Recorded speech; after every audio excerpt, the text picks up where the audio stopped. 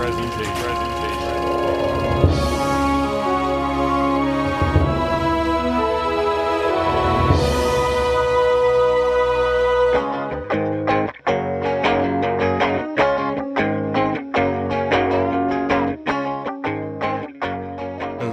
everybody. Welcome back to the Cult Classic Podcast. Cameron Jones here, along with my co-host, Jordan Jones. We're on to the second one. Should be no surprises here. We're moving on to The Dark Knight. Batman Returns. What? What? Oh, I did the wrong second one, but I think it should mesh. Christopher Nolan's 2008, The Dark Knight. 1 year after Bruce Wayne unleashes Batman on Gotham City, he continues trying to clean up the criminal underworld with the help of District Attorney Harvey Dent as well as Lieutenant Gordon, when a new villain, the Joker, makes a proposition to the mob underworld to kill the Batman. The city of Gotham is once again plunged into chaos as villains become emboldened by the Caped Crusaders' theatrics. Will Bruce be able to save his beloved city, or will it be torn apart by a madman? The Dark Knight. He couldn't save Rachel. Could he? Directed by Christopher Nolan. Starring Christian Bale, Heath Ledger, Aaron Eckhart, Michael Caine, Maggie Gyllenhaal, Gary Oldman, and Morgan Freeman. It's one of the best character villains of all time, if not characters, in the last, 40 years? Yeah, it's Batman Begins, but better. The best of all three movies, arguably, but not too arguably. I think most people would say that. The Dark Knight.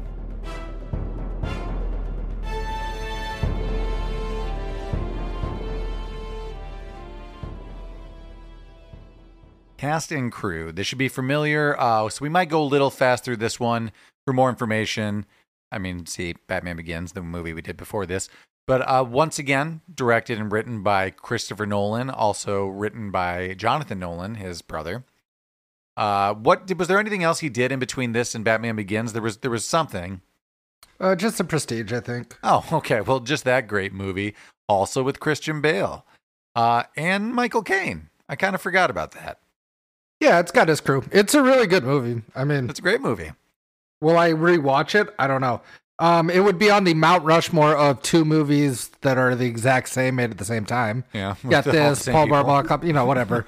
We've done this a million times, but that's definitely on there. Who thought you need two early 1900s, late 1800s magician movies? Hey, I did. I've been saying it for years. We also, once again, have Christian Bale.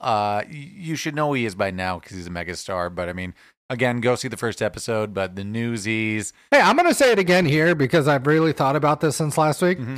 Ford versus Ferrari is a really good movie. It's a great movie. Ford versus Ferrari, American Psycho, American Hustle. I mean, just a bunch of. He was in one of the Marvel movies. He's been in. You know what's a movie?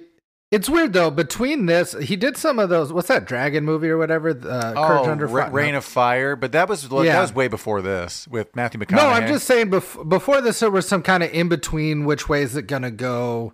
And then he became like a really good dramatic actor. Mm-hmm. But during that early 20s something stage, he was kind of in flux. We have Heath Ledger playing the Joker. Maybe someone we didn't think would become such a serious actor after things such as 10 Things I Hate About You. Go back and listen to our 10 Things I Hate About You. Did we do Knight's Tale? I think we've talked about it a bunch. I don't know if we've done it, but A Knight's Tale might be my number 2 favorite movie from him, honestly. Yeah. I mean, it's very enjoyable. I'm trying to think. Well, the thing that happened with him is he passed away so young. Yeah. That, there's only really 10 movies he's in, right? It's not like an absurd amount. Like great ones. I can tell you my least favorite. He was somewhat of a child actor. I mean, go back and see The Patriot. He plays Gabriel. Brokeback Mountain 2005 is kind of when he started really getting acclaim, maybe more notoriety for his acting. Well, I believe after Knight's Tale, he made a conscious effort. We'd probably talked about this on The Patriot and didn't do a movie for a few years to kind of reframe him as a serious actor, mm-hmm. and did The Patriot, which I still love. I'll tell you what was a big miss for me, and it was a lot of expectation management. Kind of came around just before this. The Brothers Grimm really did me wrong. I don't know what it was maybe my fault. It was my fault, and I apologize. I mean, listeners of the podcast should know. It's come up many times, but it's not that bad. I watched it recently. Also, Monuments Men watched it. You talked it so bad that wasn't terrible for me. Wasn't terrible. Didn't hit for me. I had such high expectations. We have Aaron Eckhart playing Harvey Dent. Before this, I only knew him from Thank You for Smoking, if you haven't seen that. 2005 film, pretty funny. He's also known for Rabbit Hole, In the Company of Men. He kind of recently, I feel like, been doing a lot of military-ish roles. But I mean, He's got a square jaw. Yeah, he has a very square face, so I get it.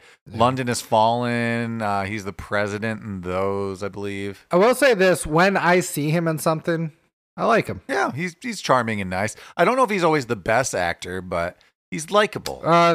Thank You for Smoking's an entertaining movie, and oddly enough, own it on DVD. Oh, nice. I thought I used to. It was during the time when I bought DVDs, and that came out, and I was buying them. We have, once again, Michael Caine playing Alfred. Go back and see our Muppet Christmas Carol.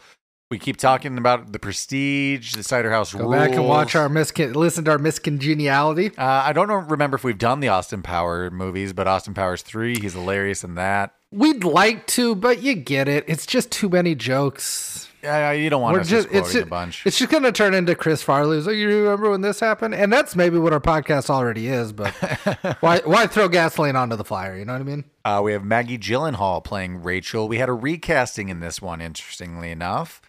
You might know her from Crazy Heart, Frank, or The Secretary. I've watched Crazy Heart a bunch, and I've got like 4 of those songs on it. I really like that movie.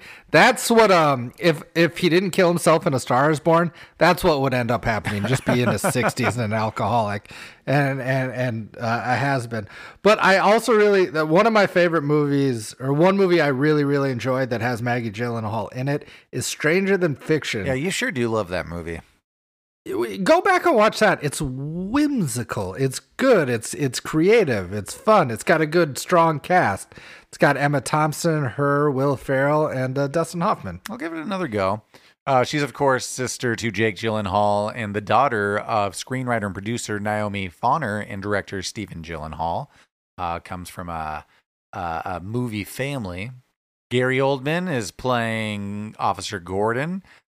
If I were to guess what Gary Oldman movie we do next, it'd probably be a Harry Potter. But take away Harry Potter, it might be Air Force One.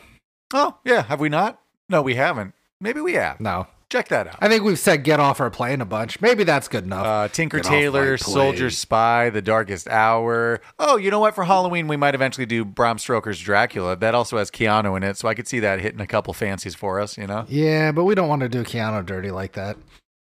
We're here to celebrate, not drag down. But you know Gary Oldman is Sirius Black, sure. JFK. I think last but not least, we're just going to do Morgan Freeman as Lucius Fox. Shawshank Redemption, Driving Miss Daisy, Seven, Bruce Almighty. I don't know. You know who Morgan Freeman is. You don't know. You don't need to go. If you listen to movie podcasts, you got it. And more importantly, just go back and see the first episode. We'll have a little more detail for some of you. But that's probably good enough for this. Let's move it on to Unverified. Unverified.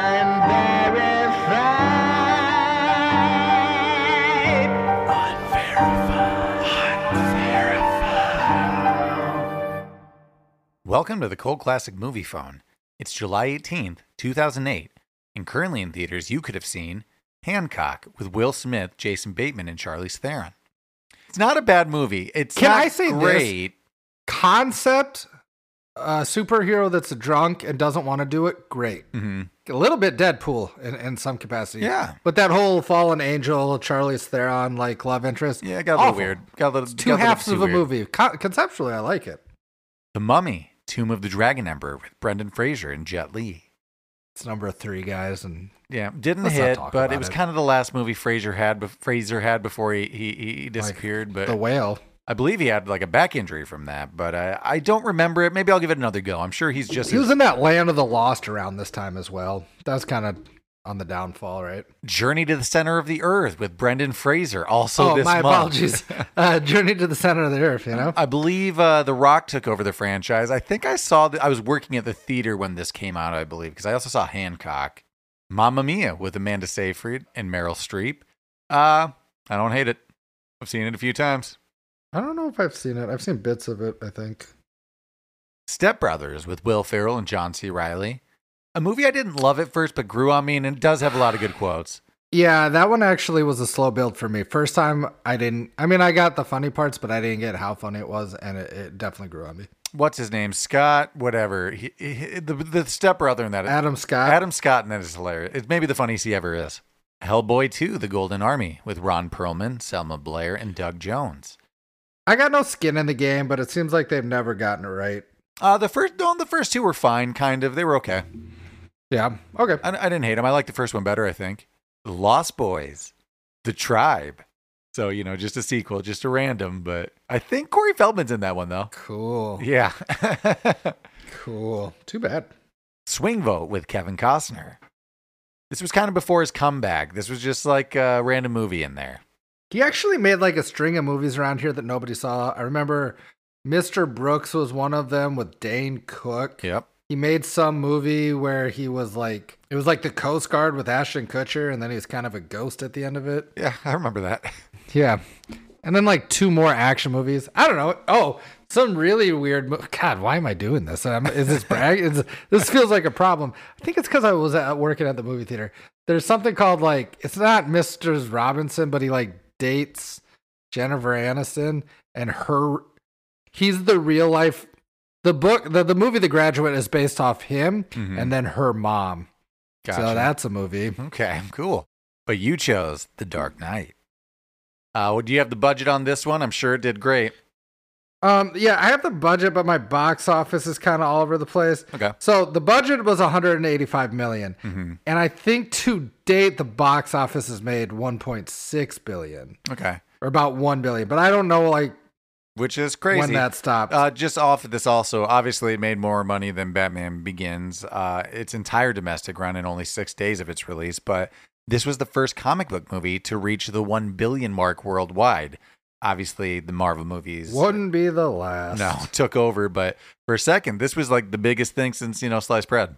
Yeah, it's weird to say, but and this is no insult, they don't feel like comic book movies. They feel like movies. Yeah. That the source material is comic books. Yeah, Does I agree. That make sense? Yeah. We had a fun fact in the last episode about the Batmobile scaring citizens. Again, on this one, while filming a chase scene on Lake Street, the Chicago Police Department received several calls from concerned citizens stating that the police were involved in a vehicle pursuit with a dark vehicle of unknown make or model. So it got a bunch of calls in again, but this time people didn't think it was a UFO. If you see something, say something, right? You know. Also, if you're really scared, you're like, I'll call the cops, and hopefully that thing doesn't terrorize my neighborhood. Yeah, true. Yeah. Christopher Nolan was introduced to Heath Ledger in the initial auditioning process to play Batman in The Batman Begins, but Heath Ledger wasn't interested in it. So Christopher Nolan said, "Oh, well, we had the meeting. I'd love to work with him, but it probably won't work out." And then Heath Ledger, after seeing the script to this, The Dark Knight, reached out to Christopher Nolan's like, I want to play the Joker, and I've got a great idea how to do it. And that's how that happened. We did not mention it last week, but he was one of the possible recasting options. There were a ton of them, and we will go through it at the last movie. But we will have some just Heath Ledger lore here, obviously. It was his last movie. His family has had some clarification. A lot of people think that it was kind of this role that caused a decline in his mental state, but they've stated that he enjoyed filming The Dark Knight. He had a blast, but he had a long history of using sleeping pills and other prescription drugs that could have been a harmful mix, and they warned him. To me, it seems like he probably was just a casual drug user, and he took the wrong cocktail, and it killed him. Yeah. Right? Well, it seems more like sleeping pills and things, too, is what got him, kind of. But like he had an addiction? Well, we don't have to speculate here, but like it doesn't seem like the role drove him to. No, it's in fact, Aaron Eckhart has a famous quote where he's, the scene in the hospital where he has his face burnt and the Joker's there, kind of giving him his monologue and getting him to turn on get him to turn the evil side. Well, before that, when he's just muttering and pacing, that was all just improvised. Heath Ledger was just in character, and he was just muttering. And then when he charged Aaron Eckhart, he instinctively just like working off of him, like kind of tried to punch him and got grabbed. And then when Heath Ledger backed away, he broke character finally to say, "Yeah, that's fucking acting, man." So it seems, I don't know if he's a method actor.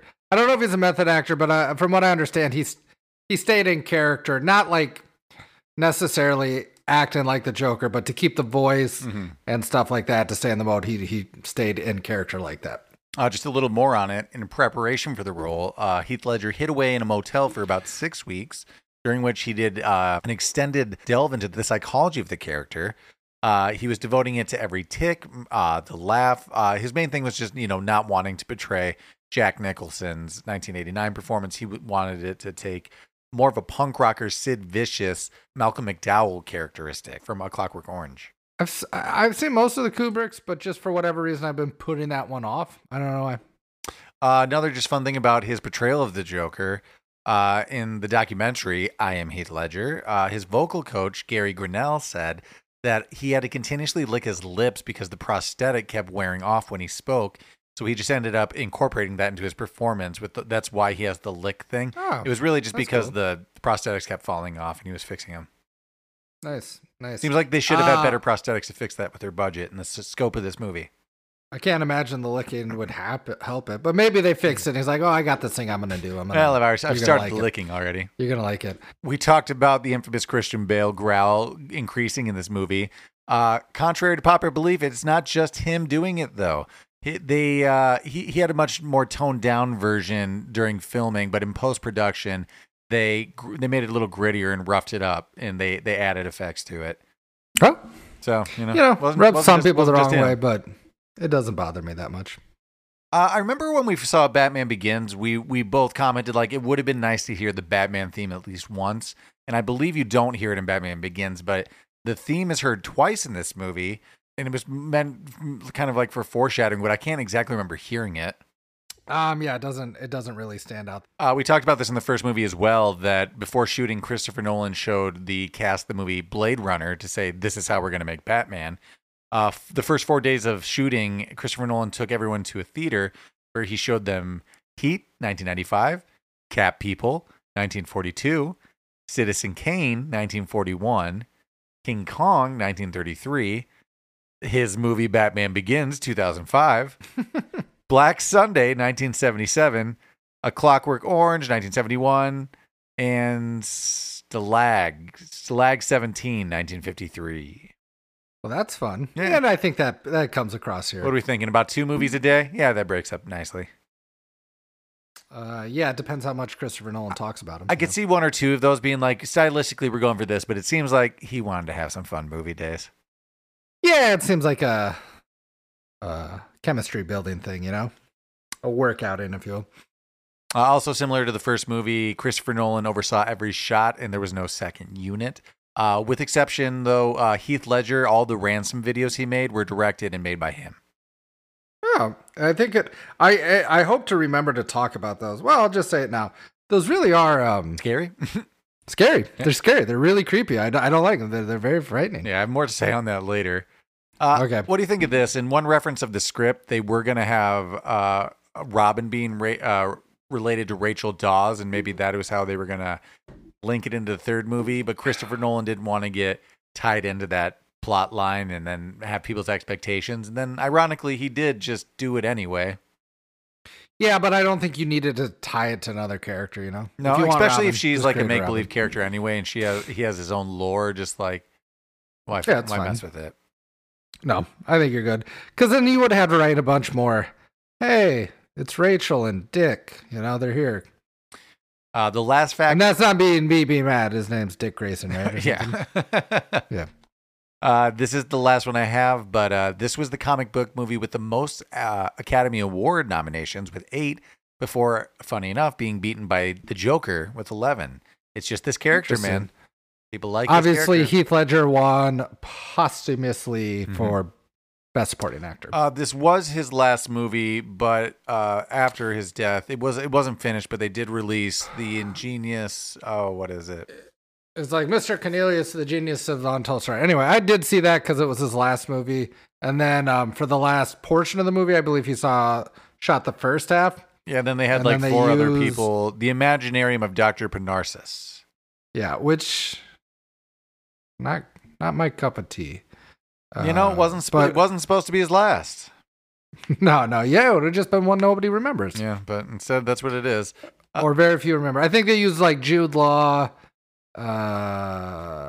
Johnny Depp and maybe Colin Farrell. I thought there was a lady in there as well, but I can't remember. Maybe that's Cate something else. Blanchett.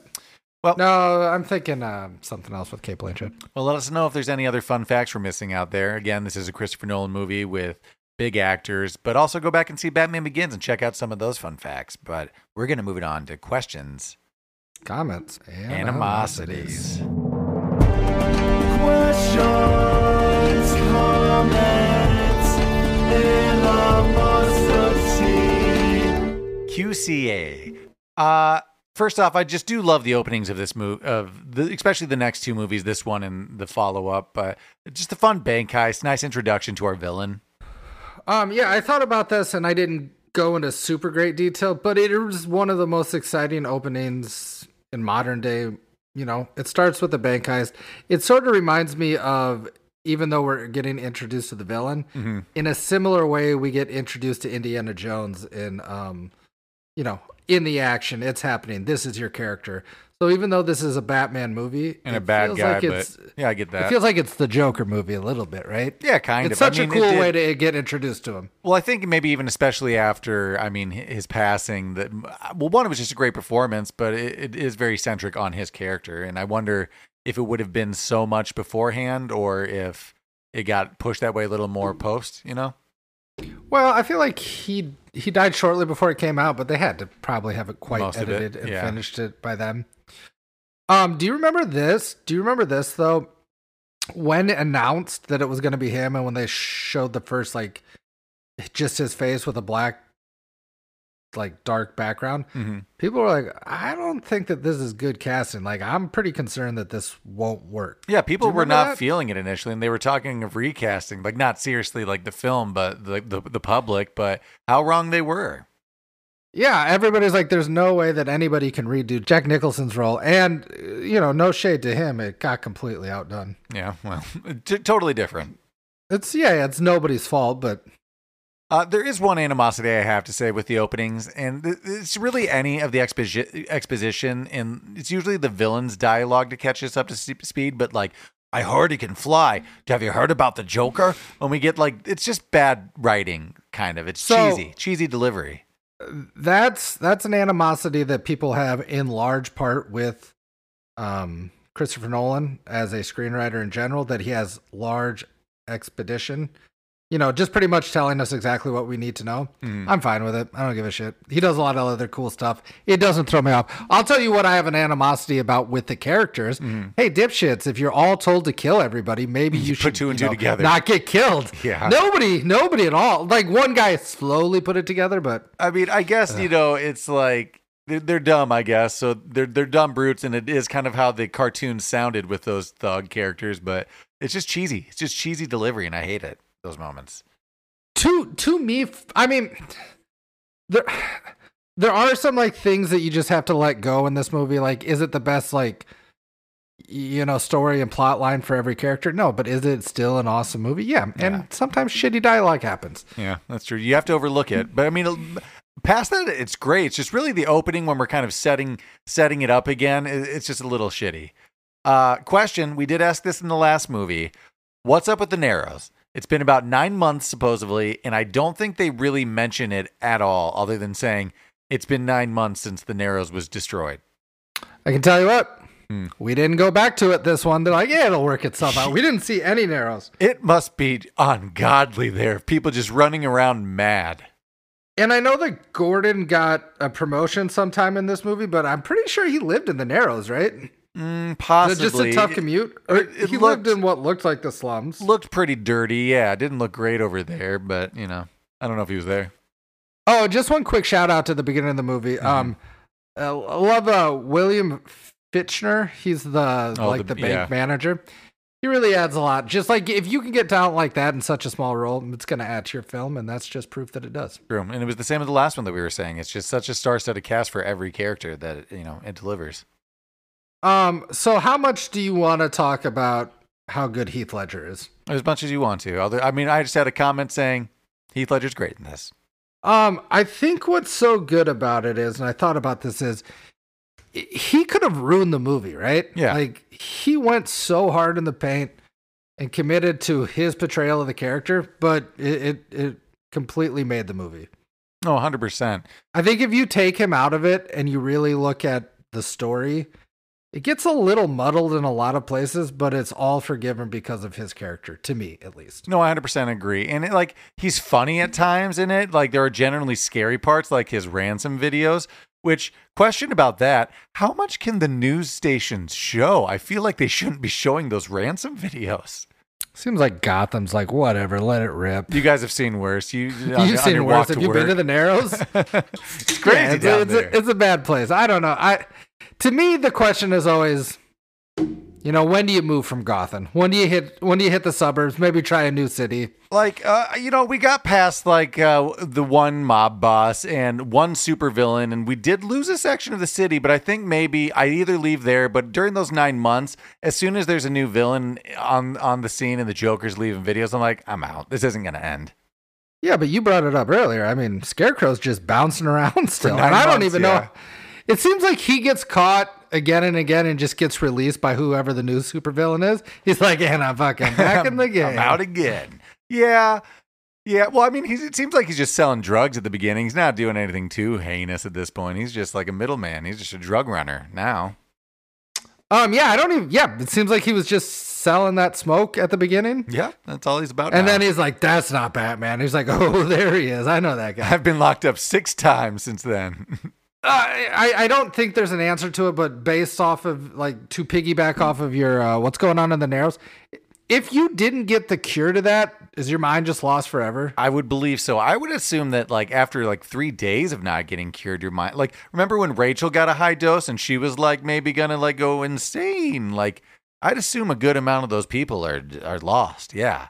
And I still say that's probably why Gotham has so many crazy villains. Yeah. Bummer. Get out of the Narrows. I don't know what to say to you. I don't know. What do you think ever happened to that horse that he was riding? That he rode away and was like, also mad. Do you think they had a horse cure ready? No, Jordan. They didn't even think about those. That horse just had to be it's Clue. It's Clue now. It had to be put down. Can I give you, still at the beginning of the movie, it's our introduction to Harvey Dent, which is a pretty big scene too. I actually really don't like that you should have bought an American gun, essentially. I hate that line maybe more than any line in the movie. Again, some of the early movie dialogue is bad. And most of the acting is great, but some of it is cheesy. Yeah, the dialogue's a little clunky, but you could say the same with really good movie.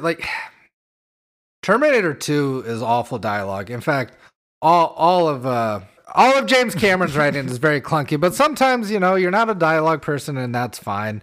You make up for it in other places. Hire a dialogue person. Have someone bump it up a bit. To me, it's like a superhero movie, so I Let It Go really doesn't lean on me that much. It's for kids. I mean, so I thought about this. This is a question I had. So this has got to be a PG-13 movie. Mm-hmm. The Joker, the newer version with Joaquin Phoenix, is rated R.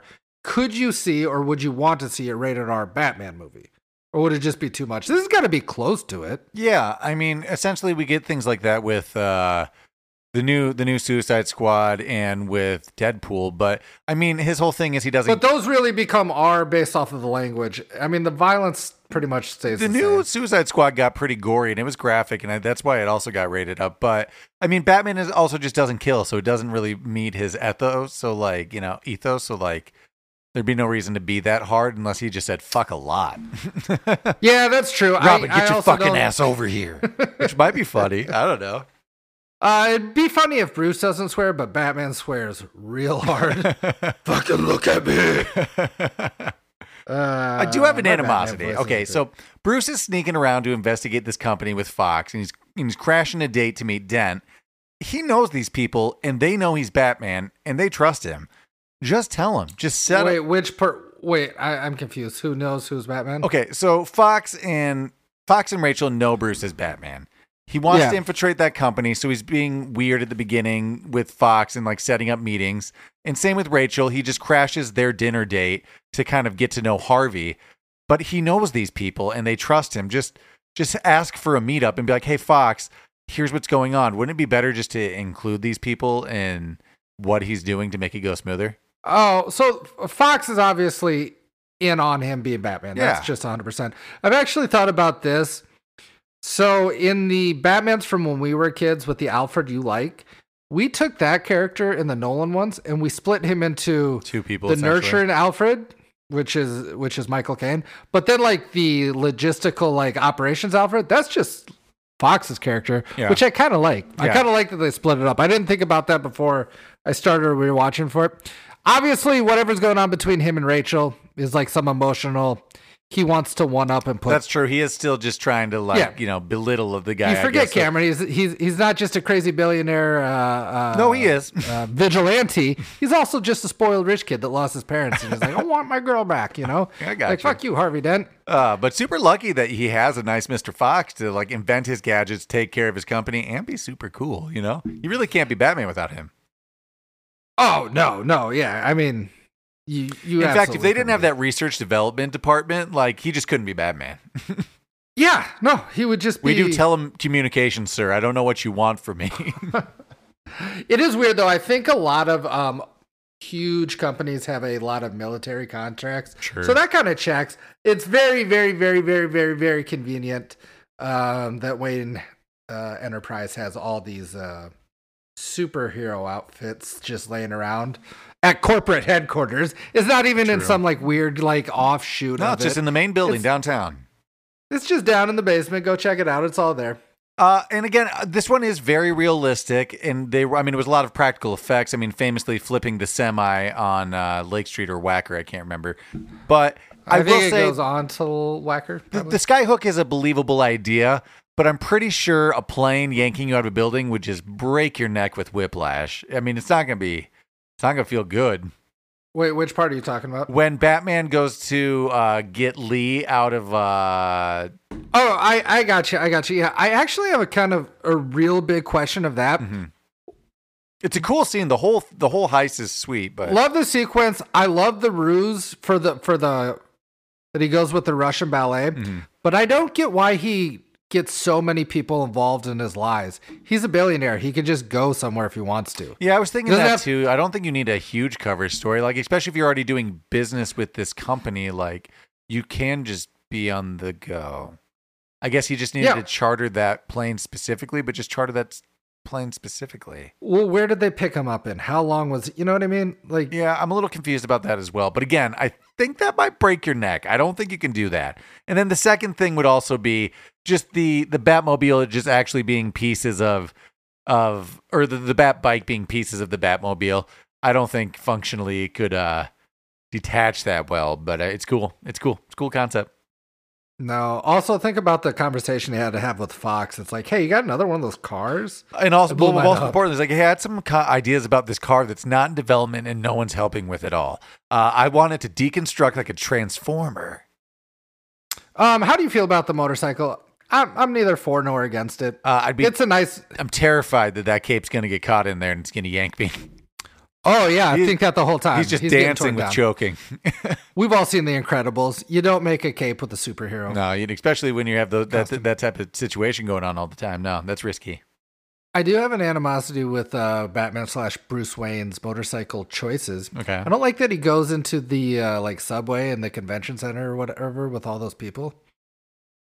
Wait. When he goes into he drives through yeah. There. I mean, same with the first movie. He causes a lot of damage and doesn't make the safest choices. Again, as you said though, these are the choices of a billionaire. And even Alfred's like, "Hey, you kind of blew up a lot." And he's like, "It was Rachel Alfred. She's downstairs. I roofied her." Yeah. And hey, you still got my anti-roofie pills? Do you still got that? Yeah. Where'd I put that? Yeah. Okay. Also, I would really like to talk about this question. How is Bruce getting a fingerprint from a bullet? Oh, yeah, I definitely have that. I've never gotten what they're doing. And I don't get why they're shooting 6 rounds to find the fingerprint. No, so it seems like he's recreating the bullet to be able to lift the image of the fingerprint, but he already has the brick. How did he recreate the bullet? That's what I don't get either. What was the point of reshooting all those bricks with different ammo? I just don't get it. It looks very scientific. Does it? I don't know what that always confused me. I'm like, hey, cool, good for you, way to go. I have no idea what happened, still don't. Rewatched it, for this this podcast. I don't know what happens. If you're out there, let us know, because it still doesn't make sense.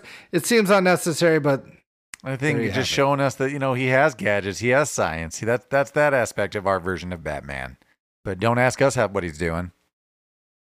Yeah, at that point, and there's a lot of points within the movie where Alfred's like, this isn't good. This isn't good what we're doing here. This is all bad stuff. I don't like this guy. I mean, it continues into the third movie, though. Like when he's like, I really wish you'd quit. I dream that you would quit. Yeah, you really, really scare me, and I live with you in this manner, and I don't like it. But that's where you got to tell us some people just like to watch the world burn, so that was fun. Yeah, that's a good speech. That's true. I have an animosity. Gordon couldn't let his wife know, at least, that he's alive or get some word to him. I get he's trying to protect them, but how many days was he gone before he just showed up at the doorstep? What would he do if he's just there and like an officer friend's banging his wife and he's like, I thought you were gone? They had a funeral for him, right? I believe so. So maybe not. Probably did the paperwork that he's at the mayor. He's at like the mayor's funeral or the commissioner's funeral when he gets shot. But they had to declare him dead, right? Yeah, it was at least a day. Hey, it's easy for like billionaire playboy Bruce Wayne to come back from the dead, but $100K a year tops. Not even Commissioner Gordon yet. It's gonna be a lot harder to do that paperwork. Yeah, well, not as many people helping you out. Jordan, the department's already dirty though. You're assuming they even did any paperwork. They might have just said like he's dead, not filed anything. It's confusing how openly and widespread the corruption is. That everybody everywhere.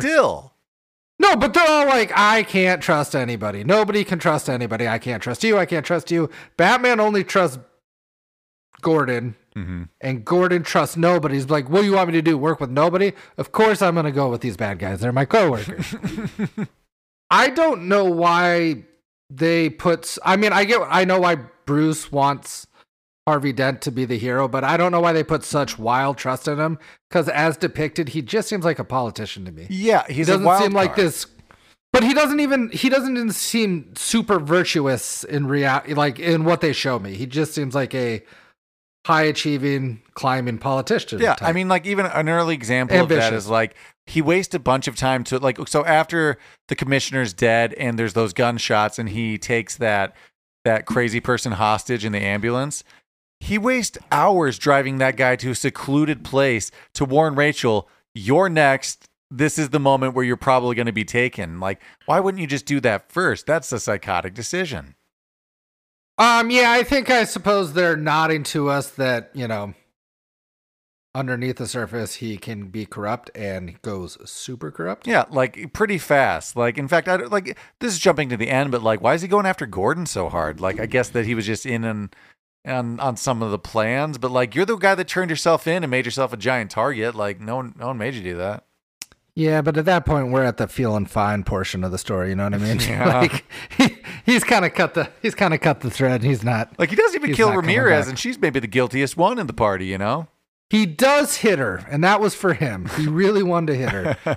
I did notice in this viewing that after they put this is after Harvey's in the armored car, mm-hmm. and they realize, oh, Batman's back, he's safe, Gordon's alive. Mm-hmm. Once I noticed Ramirez really lingers.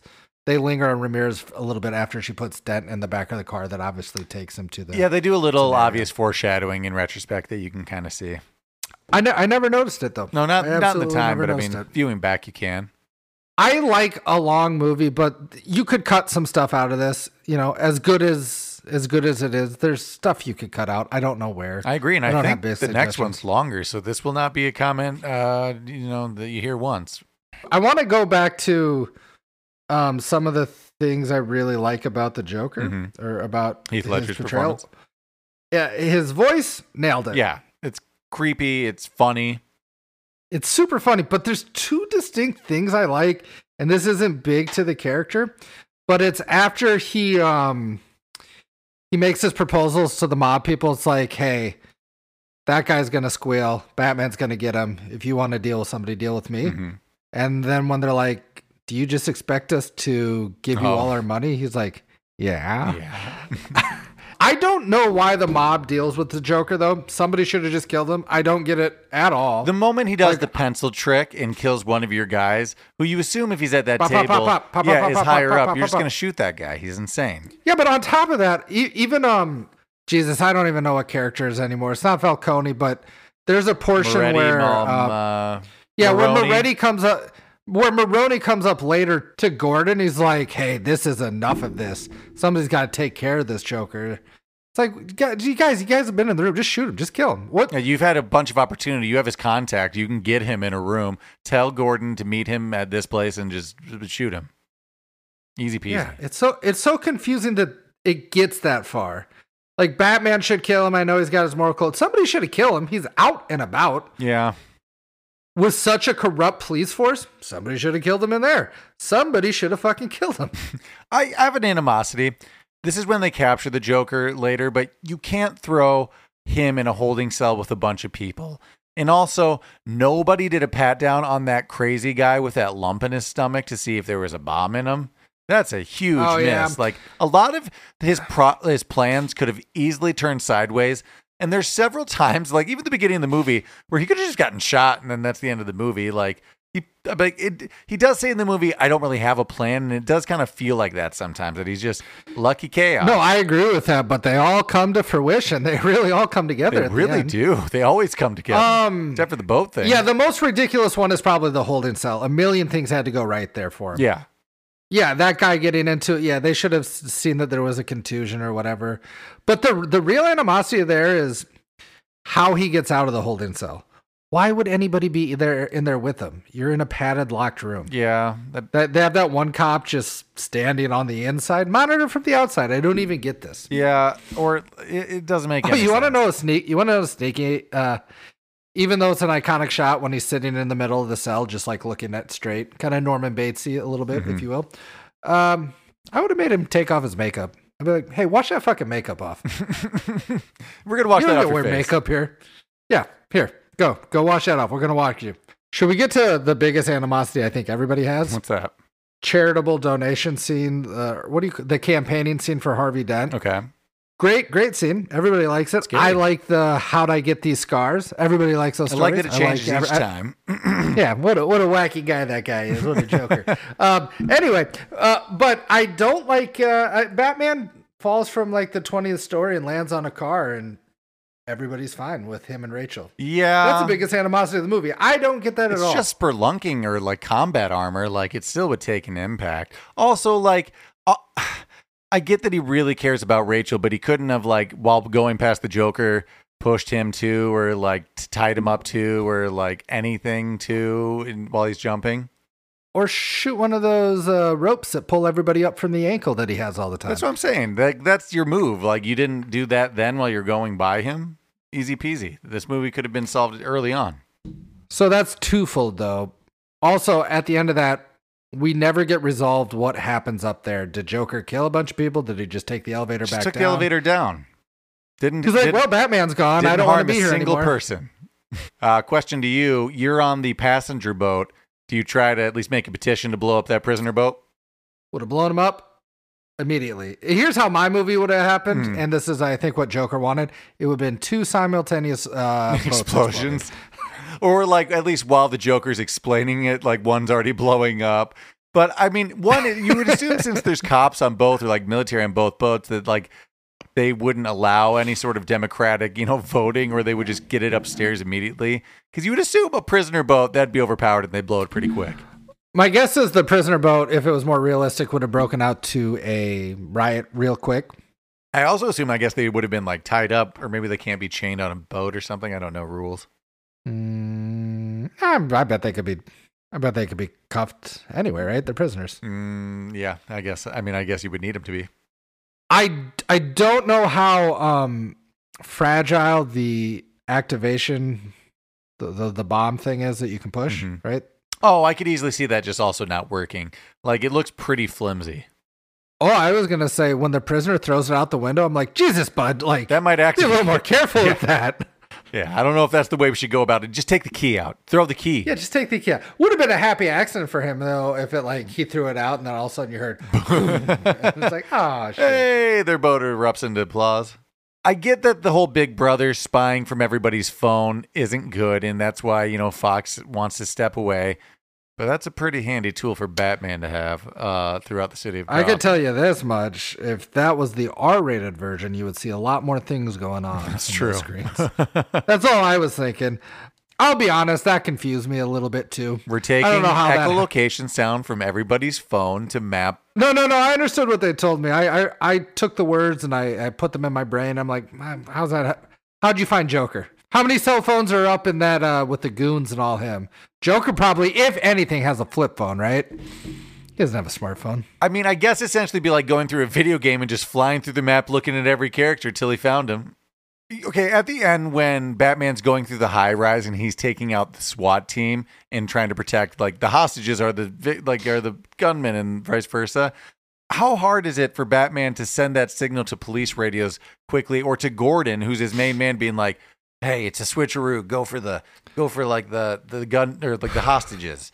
And also, as a cop, I get that it's hard to be on Batman's side when there's a good chance he'll beat the shit out of me too, or hit me with his car if I'm just in his way or just like not privy to his plan.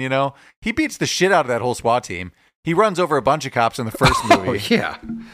And a lot's going on. He's relying on the fact that this is probably going to work. Yeah. They're all probably they're not going to fall 40 feet to their death. Yeah, that was super lucky. I do like how this is a complete, it's primarily set all in the city. Mm-hmm. It feels so much more. Chicago. Well, not only Chicago, but just realistic than the last one. With all the practical effects, but I mean, we don't have any big overshots of the city as well with that CGI. So like, just there are no like need for any of those visual effects in this one. No, but if you remember, Wayne Manor the Wayne building in the first one was complete CGI, and that train system looked futuristic and not modern. Right. I like that it was much more practical. But to that point, I have a question for you, and this is like not an animosity because it doesn't ruin the movie for me. But with all these great practical effects, how do you feel about the depiction of Two-Face? Quite obviously being CGI. Are you with it? I thought about that too, but from Christopher Nolan's explanation essentially was he didn't want to have a bunch of prosthetics that would clearly make the face bulge out like it had in the past, and he wanted to go for a more realistic depiction. At the time, it looked better when it came out, but I don't know, it's obviously going to age worse. But I like that it's more, maybe if it was just like, they could have just done facial burns without it like being like pieces of his face missing. I would have liked a practical effect. Yeah. I would have liked a practical effect, especially since that's like his calling card. But I get it. Whatever. No, I think I agree with you, though. If they just would have done like burn makeup, it didn't even have to be like super extreme, but if like half his face is red kind of thing, that could have been enough if we're keeping it grounded. It's not a Mount Rushmore, and don't get me wrong, his face was half gone. He was going through a lot of emotional distress. But do you think that the only character that went from good to bad more quickly was Anakin Skywalker to Darth Vader? Yeah, it is pretty crazy. like there wasn't much holding their White Knight together, it seems. Like he wasn't going to be their White Knight much longer. A couple months in, that guy's getting corrupted. Yeah. It would have ended, maybe not if it's scandal, but he was corruptible because he's a man. Just like anybody's corruptible. I mean, he's not a symbol. Corruptible as well. No, he's not.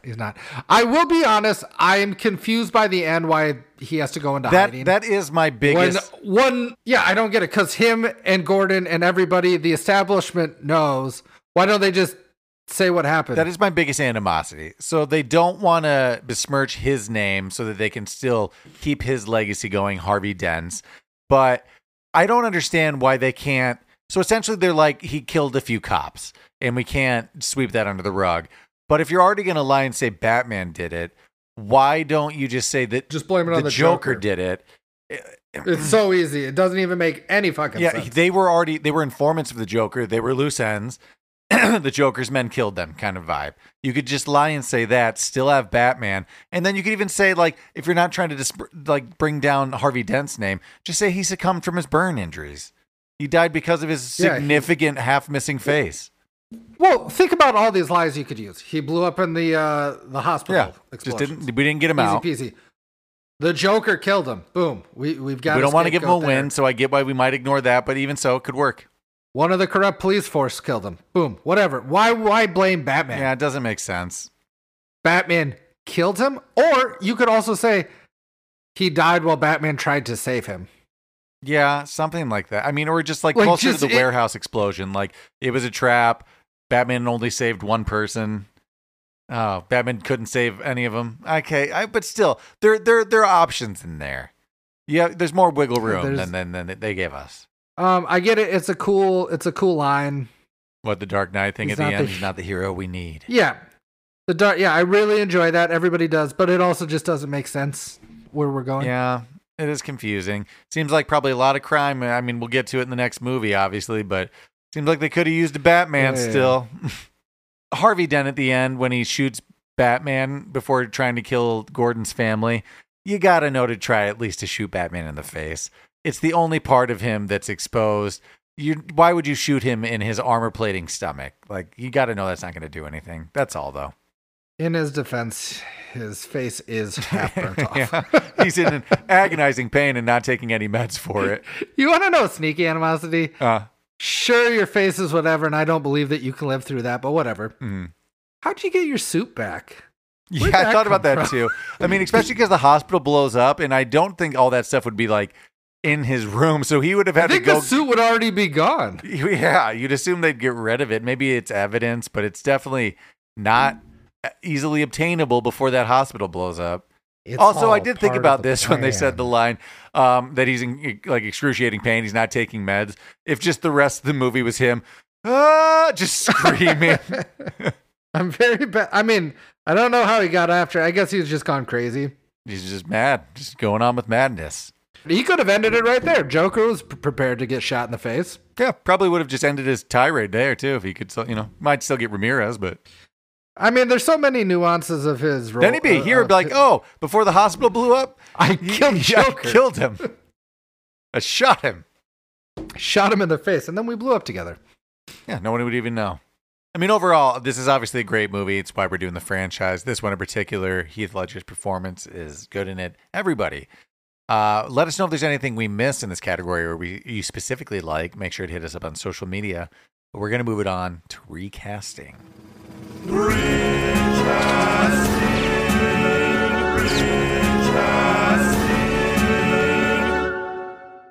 Recasting. All right, we're going to try not to repeat things from last week. If you're interested, though, again, go back, listen to Batman Begins.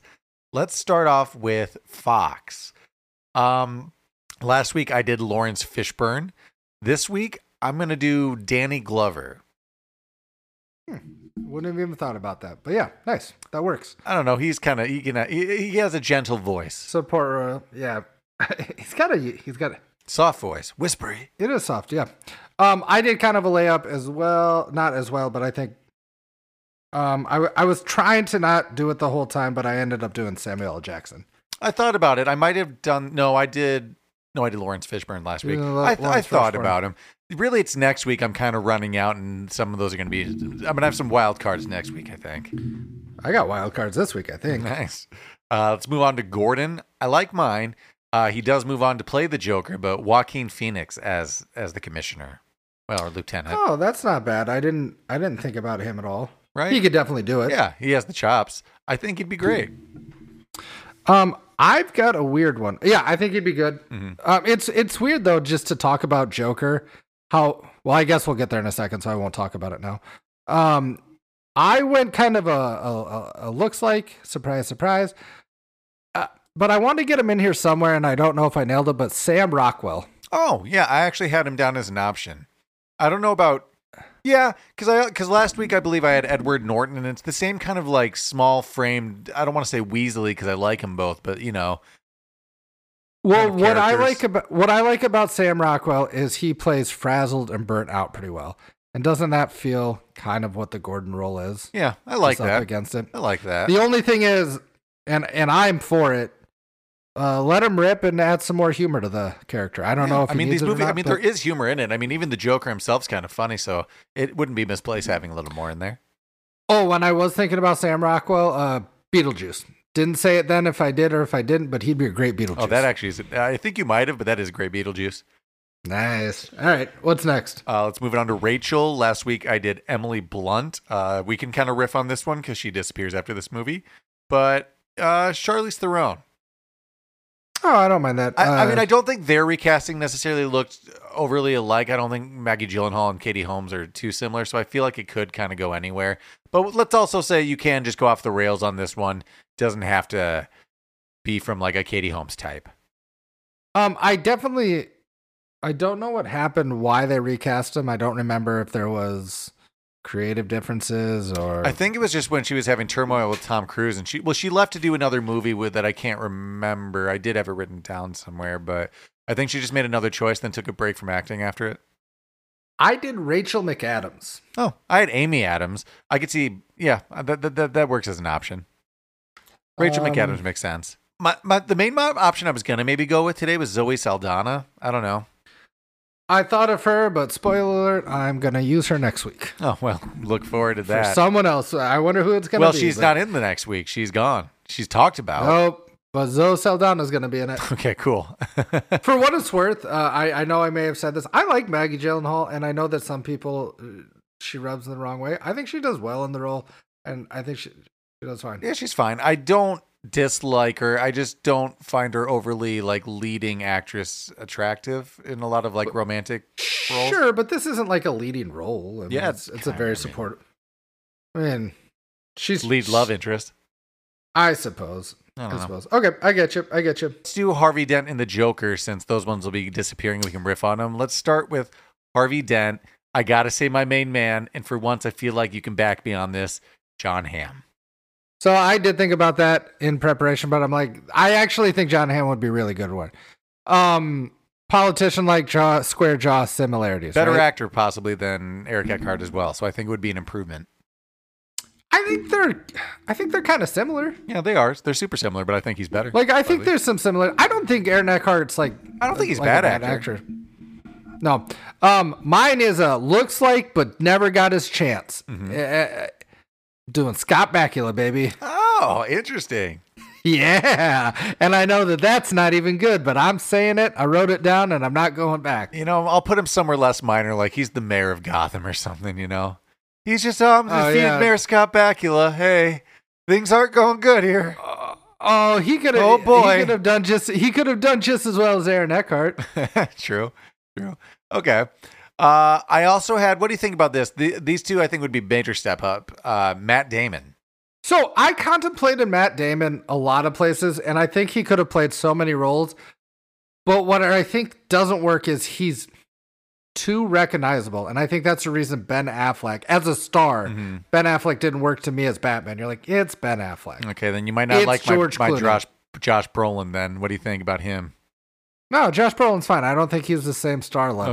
Okay. I think Matt Damon could do great as like a kind of a Weasley lawyerish, like DA, virtuous kind of seeming guy who turns. I think he does. I mean, great, I think there's many instances in it that he would do great in it. Go to the Adjustment Bureau, that character, and then you mix it with The Departed, his prickish character. There you go. Yeah, that's essentially what I'm saying. He would do it well. I just think that he would jump off the screen as Matt Damon in this movie, and I don't know why that is. No, I get it. To the star power of it. So I got I'll do my Alfred because I like it. It's Billy Connolly, baby. Oh. Let it rip. Yeah. I actually think that one's good. Yeah, I like that. It'd be a little more cheeky, but that's what we want from Alfred in this role, right? Just trying to get someone I don't do all the time. I've nailed 2 Alfreds. Not bad. Last week I had Anthony Hopkins. This week I'm doing Donald Sutherland. He sometimes seems a little too harsh, but I feel like he does have a gentle side of his voice that could be. I think people have seen him depicted as a villain a lot more, but when he was younger, he played a lot of different roles. I think that could work. I think people would have a tough time now differentiating. Yeah, I get that. And not my best, but again... Same with Anthony Hopkins. You're really picking guys that play villains. I don't know, man. It's hard for me. All right, with that, let's move it on to the Joker. I'm just going to throw away my big one right away and say Leonardo DiCaprio. If I remember, there were rumors at the time that he was up for the role, and I know people kind of wanted him casted in it, but It'd be different. It'd be a different take on it. It's hard to say. He could do it, right? Mm-hmm. It just would be different. And we've never seen him play a full-fledged character like that. I suppose the closest is probably Django Unchained, right? Yeah. He's normally the leading man, so does he have the range to do support like that? I don't know. Yeah, it would be different. So. I think he could pull it off. For the reason, and I was going to say this when we brought up Joaquin Phoenix, it's weird how the Joker became this actor's role, like such a great character to play.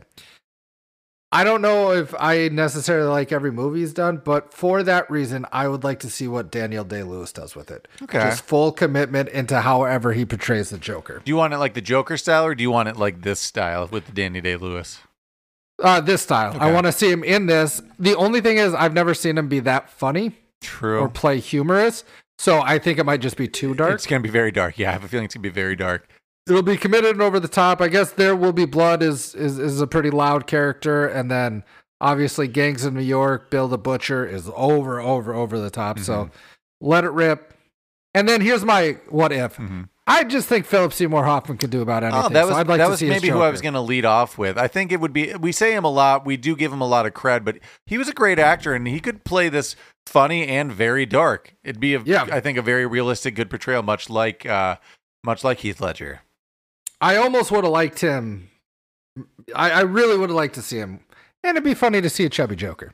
I'm also going to say another guy we say all the time, but Michael Shannon. He was the villain in Man of Steel. I don't know. I think he's just a good actor. I don't think it'd be I don't know. I don't know if it'd go far enough. I mean, it'd be interesting. He's sneaky, a little off, funny too. Yeah, that's true. He was Goose in Pearl Harbor. He was pretty funny in that. Oh yeah, that was a long time ago. Yep. Yeah, so he has different aspects of him.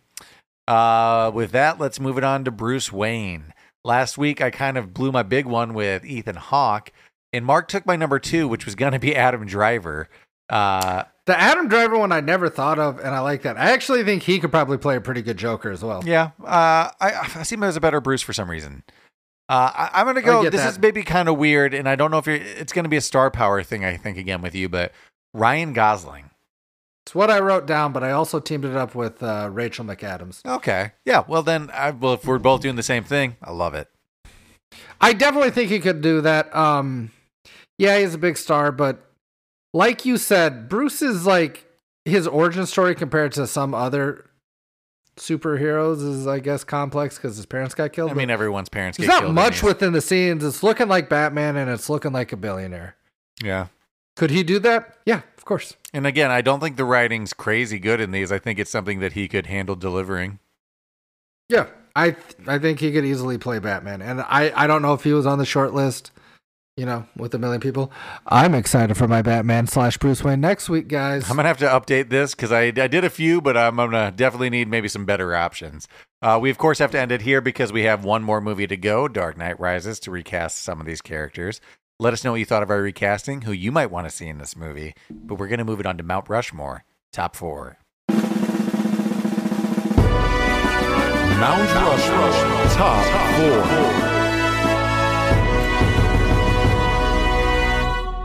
Mount Rushmore, top 4. This week, we're doing best movie openers. It doesn't specifically have to be action movies, but mine does kind of lean that way. Jordan, we're going to start with you. What's your number 1? I think this. I don't know in any particular order, but I thought of it going into this. I'm going Scream. Oh, interesting. It's definitely on my list.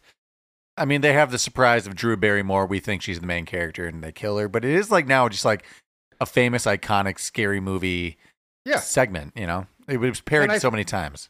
And I think what's going to be common in all these ones we say is that it sets the tone for the entire movie. Yeah. Or maybe flips it on your script, in this case, what you thought it was going to be. Yeah, I agree. I'm starting off setting a serious tone. Saving Private Ryan, the D-Day scene. That's a good one. It's super action-packed. It really does set the tone for the movie. That's a movie in of itself, essentially. Yeah, I mean, it's like a half an hour sequence. It's epic. Yeah, it's super epic. You can't go wrong with that. That's actually probably better than Scream. But Band of Brothers has been all over my suggestions recently on, I think, Netflix. I've been thinking about diving back in. Never finished The Pacific. I'm torn because there's so many good ones. Mm-hmm. And I'm gonna say more iconic ones, but yeah, I think I'm gonna do it. I think I'm gonna go Inglourious Bastards. It's such a good opening scene. I thought about that. It introduces the Hans Lander character and sets the tone of the movie so well. And I know there's a million I'm gonna do in this honorable this mention. what if, but God, that's such a good scene. No, that's a good one. Mine's also With such a good character as well. That's probably one of the best villains as well. Yeah, that's actually up there. I'm gonna throw out an interesting option here. I'm actually gonna say Guardians of the Galaxy. It's the heist at the beginning, but it's where we introduce the music and it's a dance sequence with him. But it kind of sets the tone that it's going to be more of a humorous thing. I truly don't remember it enough to back it up. I know I've seen the movie, but it has been a while, so I'd have to read on that. That's fair. It's when he's like trying to steal something and then he starts his. I think I get it. It like sets his character up, and I remember the dancing stuff, but it's been a bit since I've seen that movie. That's fair. Well, with that, we have our honorable mentions. What else you got on the top of your head? So this was almost going to make mine, and I really contemplated it, but Raiders of the Lost Ark, Introduction to Indiana Jones. I mean, I should have put that in all honesty. It was on my list. I thought you were going to say it, which is why I was just kind of staying away from it, but it probably deserved to be on there. It really does. Yeah. I mean, you jump into the action. You've got so many things going on there. I'm just going to throw out generic Mission Impossibles. I mean, they all start with like a big job. I'm also going to throw out just James Bond. Specifically Casino Royale and Spectre were on a lot of lists I was looking at. Casino Royale is the one that stands out to me because we introduce this new gritty Bond. Right. And then have that action sequence. Mm-hmm. Jaws. Jaws is on a lot of people's lists. Yeah, I saw that one. That makes sense. I saw this one. This isn't my own thoughts, but Lion King, and I gotta agree with it. The Circle of Life, it's iconic as shit. It's a big song. This you might like. It's just the introduction of Dwayne "The Rock" Johnson. I forget who the other guy is, but in The Other Guys, the two cops that die. that is one of the funniest film jokes of all time. Aim is for the movie bushes? that great? Yeah, Aim for the Bushes It just nails for me. I think that's one of the funniest ones. I saw Goodfellas shows up on a lot of lists. Yeah. And I agree. Yeah, that makes sense. Since I was a kid, I always wanted to be a gangster, and then he stabbed somebody quite a bit. The dichotomy between the two. Go back and see this episode. I was happy to see one last thing. Speed on This is just what one of the most iconic beginnings of all. 2001: A Space Odyssey. Mm-hmm. Is it my favorite? No, but it is. It's 2001: Just Space don't get what Odyssey. the baby means at the end. I'm still trying to piece it together. I don't. I'll tell you what, though. Cosmic Out of Baby. all his films, it is amazing. Yeah, it's beautiful to look at. Yeah, the actual film itself is crazy. The way they depict space travel in that 2 year, I guess that's why everybody says he faked the landing on the moon. Mm-hmm.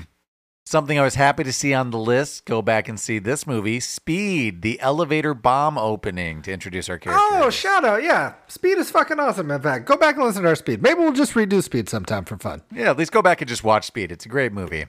Well, with that, I think it's relatively short too. It's not the longest movie. Yeah, The Bus That Couldn't Stop. Well, with that, we're going to wrap it up for this week. Thanks for listening to our take on The Dark Knight. Make sure you check out The Dark Knight Rises for the next episode. Stay up to date. If you like what you heard, make sure you like and subscribe on your favorite podcast app. Rate and review. Be sure to tell friends and family. Get the cult to grow. If you like what you heard and you want more content, make sure to hit up the entire Majestic Jam Network. I'm Not Crazy, Urban Hermit, and the Highwire Podcast. Until then, we'll check out the next one. Bye. Bye.